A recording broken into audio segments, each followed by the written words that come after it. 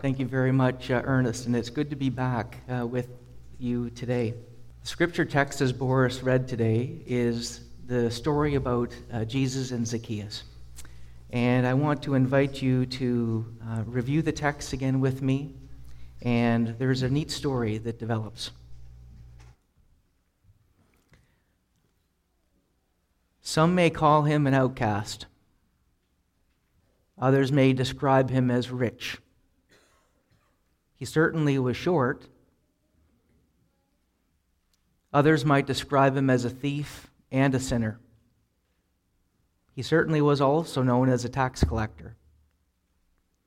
His friends probably called him Zach, but his mother obviously called him Zacchaeus. Now, some of you might remember a song. Often kids will sing it in Sunday school, and it goes something like this: Zacchaeus was a wee little man, and a wee little man was he. And I certainly remember, and I sang that song as a young child. We thought it was fun, and certainly it was quite cute. We were small, and Zacchaeus was known as being a small person, and Jesus liked small people, and it had a good feeling and a good effect on all of us, even though we may have thought that this smaller or dwarfed man maybe was a little bit silly. And if we learned anything, and certainly as a young child, it was that Jesus modeled friendship evangelism. And this is typically the slant of this story. And it made us certainly feel good, and it absolutely has a great application for life, and this is good. But today I want to provide you with a little bit of a different version of this narrative, because this story really has a powerful story for all of us grown-ups and all of us adults. And it's an amazing story of the overarching grace of God that triggers radical generosity. And it's taking place just before Jesus' crucifixion. So as we begin today, I invite you to pray with me.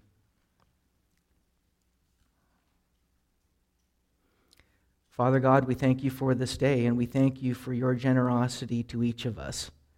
We ask that you would soften our hearts and sharpen our ears to hear your words for us today. And may your Spirit speak to each of us.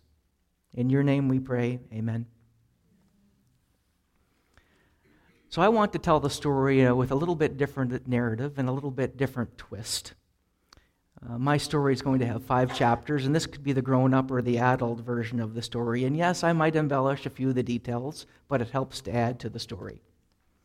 Chapter 1, being great at the wrong thing. And as Boris read the scripture, I'll repeat some of those passages. Jesus entered Jericho and was passing through. A man was there by the name of Zacchaeus. He was a chief tax collector, and he was wealthy. He wanted to see who Jesus was. But because he was short, he could not see over the crowd. So what did he do? He ran ahead, and he climbed a sycamore fig tree to see him, since Jesus was coming that way. Well, someone could have advised Zacchaeus that to gain height, he only needed to lose maybe some of his taller friends, and he could see a little bit better. But this poor little man wanted to see a glimpse of Jesus. And okay, he probably wasn't that poor. In fact, he may have actually been one of the richest men in the valley. Why? Because he was the chief tax collector. He was the broker of tax collectors. We can guess that men like Matthew, now a disciple of Jesus, may have worked for Zacchaeus' tax collection firm. And here's the adult and a little bit embellished version. Zach is maybe the crime boss in town. He heads up the mafia, according to some writers. Now, the Romans sell tax collecting franchises, and these individuals hire others, and all live off of the gathering of these taxes. And Rome only cares about getting the dollars, and everyone hates the tax collectors. Why? Because they're taking in more than Rome actually requires. But Jericho was a hotbed for clients for this tax man. It was located in an important trade route from Jerusalem to the east, and there was a good deal of local business, local affluence from a lot of different industries. And it's very likely that Zacchaeus may have even been disgusted with his vocation. He was great at doing the wrong thing. He was successful at doing wrong to others. But Zacchaeus caught wind that Jesus was touring his town. More than just curiosity he had. There was, in fact, maybe a little bit of desperation on his part. For Zach, it's a downer when you can't see over the crowds. And being vertically challenged myself, I can identify. And since Zacchaeus was a tax collector, there may have actually even been people intentionally trying to crowd him out. My theory is that Zacchaeus had the drive to become very wealthy. He was what we would describe as a true entrepreneur. Zach was certainly not embarrassed to climb a tree to compensate for his lack of height.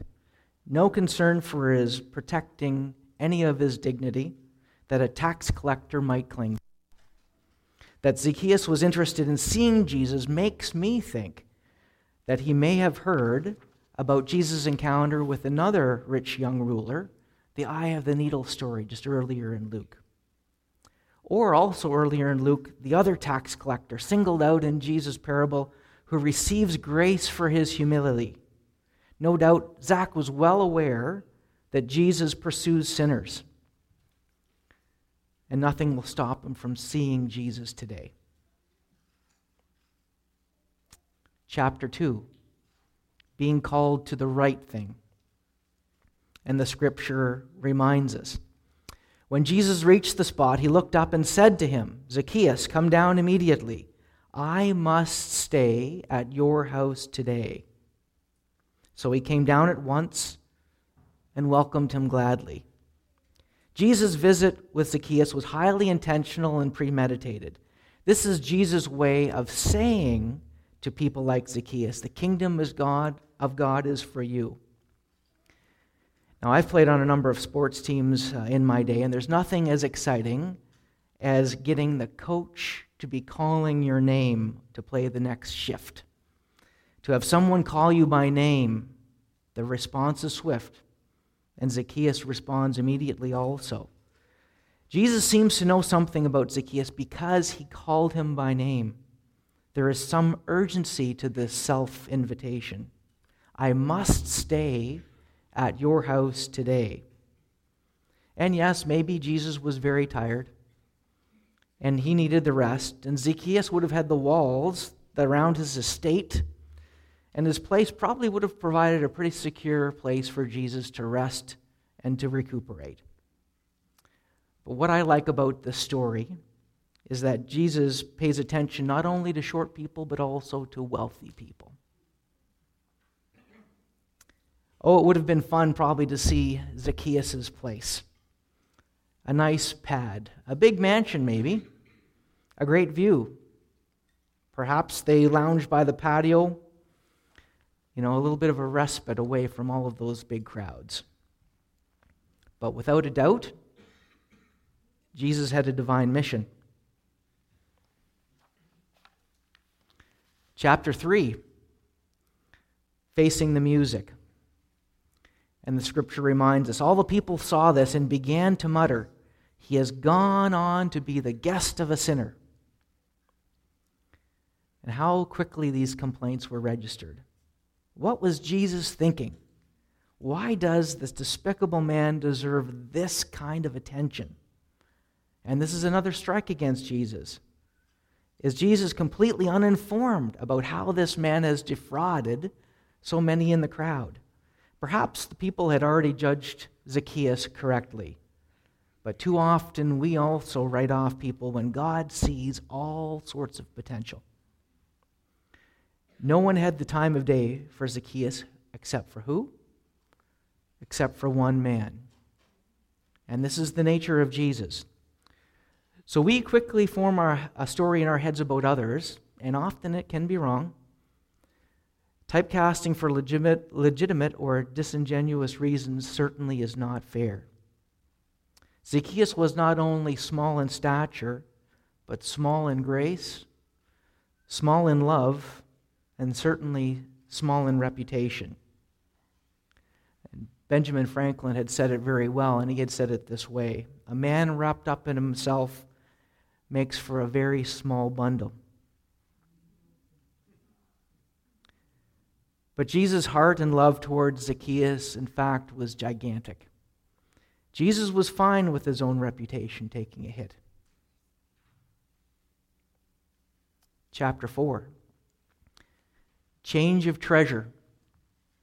And the scripture text says, "But Zacchaeus stood up and said to the Lord, 'Look, Lord, here and now I give back half of my possessions to the poor. And if I have cheated anybody out of anything, I will pay them back 4 times. So this hastily called press conference after the session between Jesus and Zacchaeus offers the first hint of what may have taken place. Here we have a few compelling comments by Zacchaeus, followed by a very brief endorsement by Jesus. And Zacchaeus simply says, "Okay, I give up. Here's the money. I'm repaying 4 times to those that I have cheated. On top of that, I'm making an offering of half of my possessions to the poor." And Jesus says, wow, salvation has come today. Quickest response to Jesus' call probably ever. But Zach's response is instant. Silence surrounds the topic of that conversation. We don't know what was said. It was probably a private stewardship consultation. No embarrassing or awkward disclosure. Jesus didn't lash out at him and say, "You snake, stop ripping people off." That didn't happen. When we invite Jesus into our house, we might expect him to insist on examining our financial books, our monthly Visa statements, our tax returns, our online banking accounts. But there's nothing of this sort that we know of. No guilt. There is no shame. There is no humiliation. But let me tell you, the short comments by the short man had long and far-reaching implications, major economic impact. You need to understand that the released money would have rippling effects throughout all of the area. The cynical crowd had to certainly eat some crow. Surely many of them were about to receive what they would describe as a major tax refund. More resources to support really good causes. So I have a couple of fun stories to share.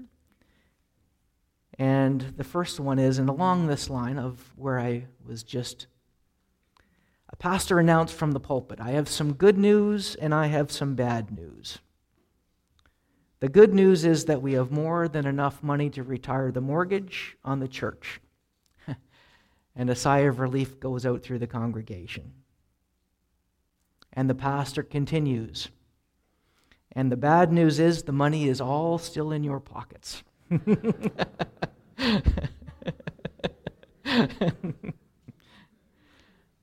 But we need to be reminded that Zacchaeus emptied his pockets and released what we might describe as an economic stimulus package of large proportions. Jesus was not only a soul gatherer, but he was also a fundraiser for the poor and the defrauded, and this was certainly a great example of restorative justice. The law required maximum repayment of the original amount owed plus 1/5, so that Zacchaeus volunteered to go well beyond what was necessary. And we could learn from this. And well, sometimes repentance isn't the swift. And so for another fun story.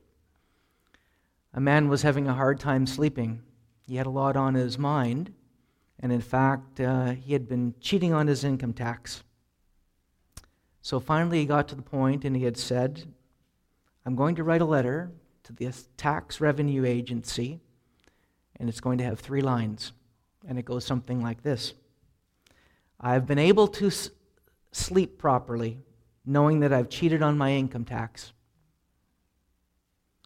I have understated my taxable income, and I have enclosed a check for $25,000. And if I still can't sleep, I'll send the rest."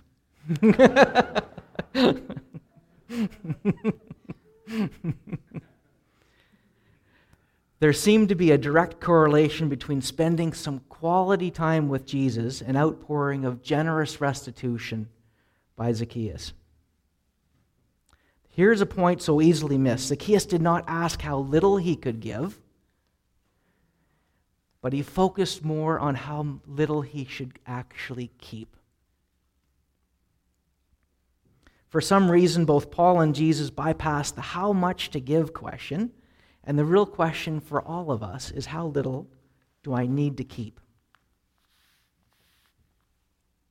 Chapter 5, evidence of redemption.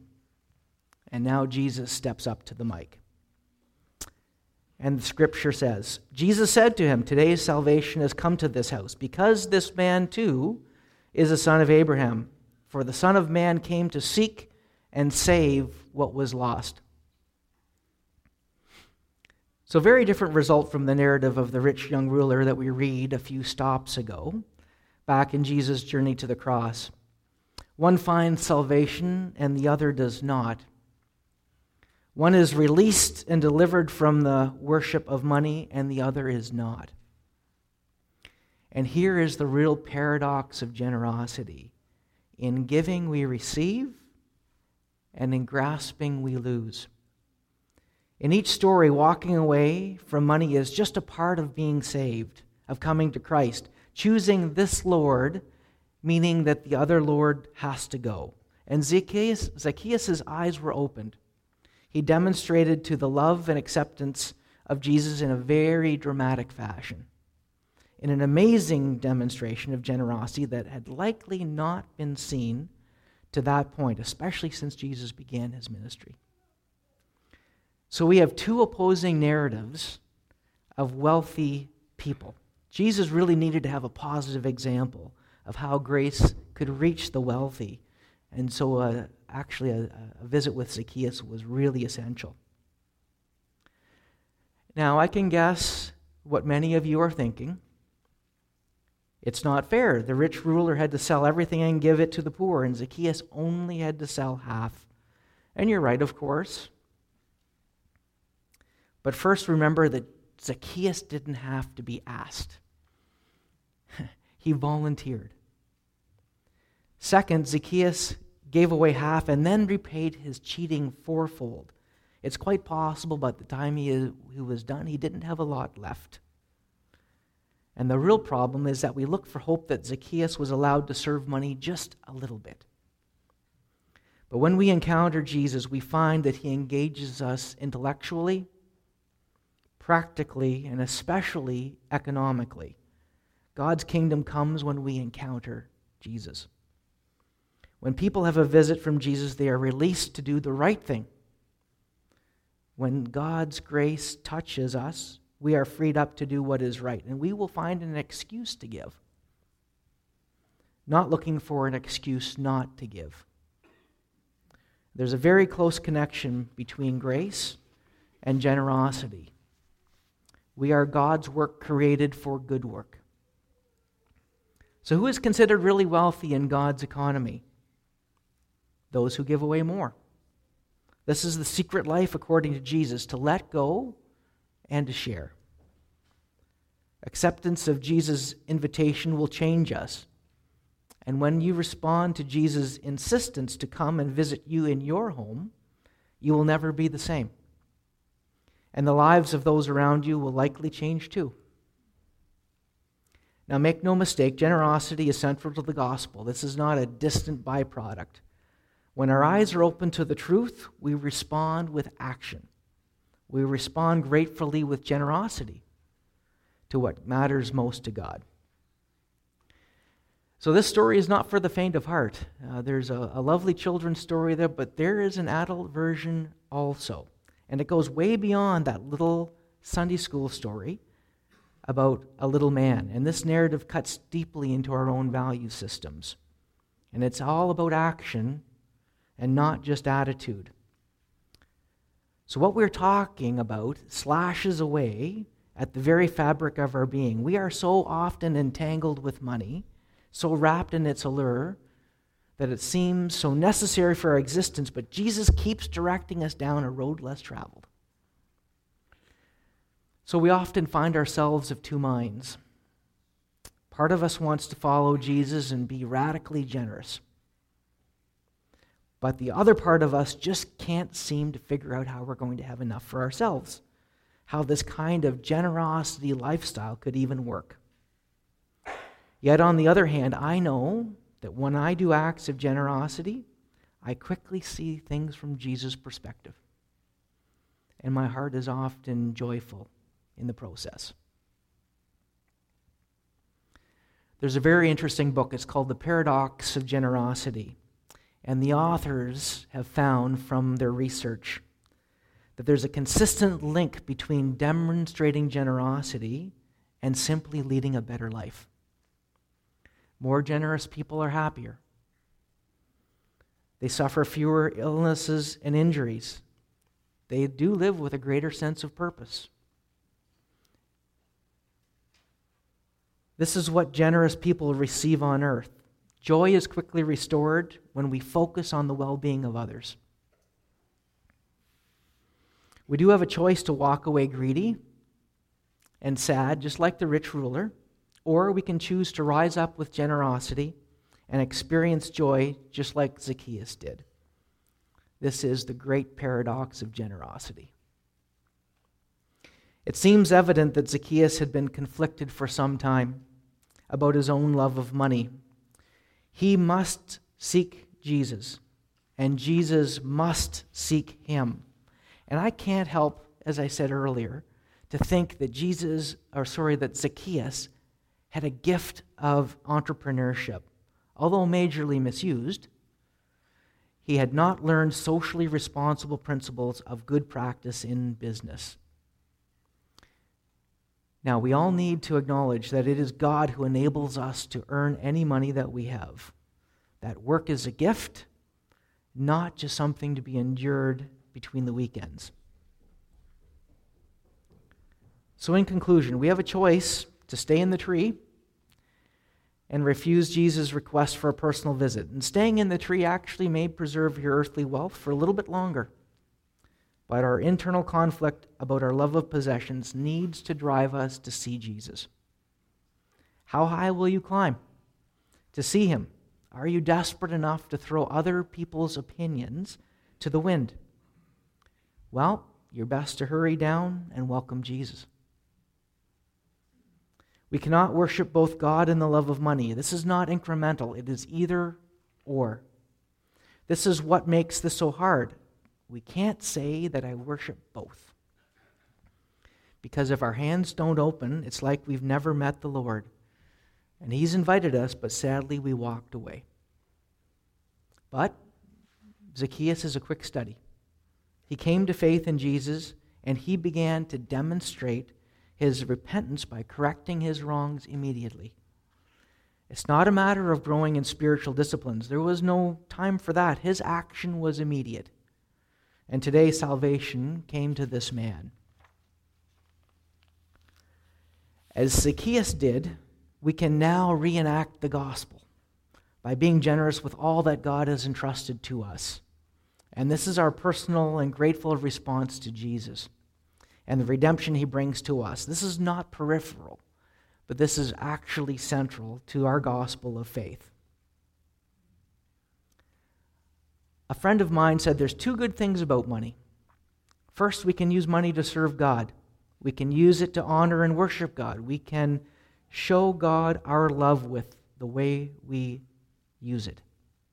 By giving it away, we honor God and we worship and serve God. Second, we can send it to heaven. When we hang on to it, it can destroy us.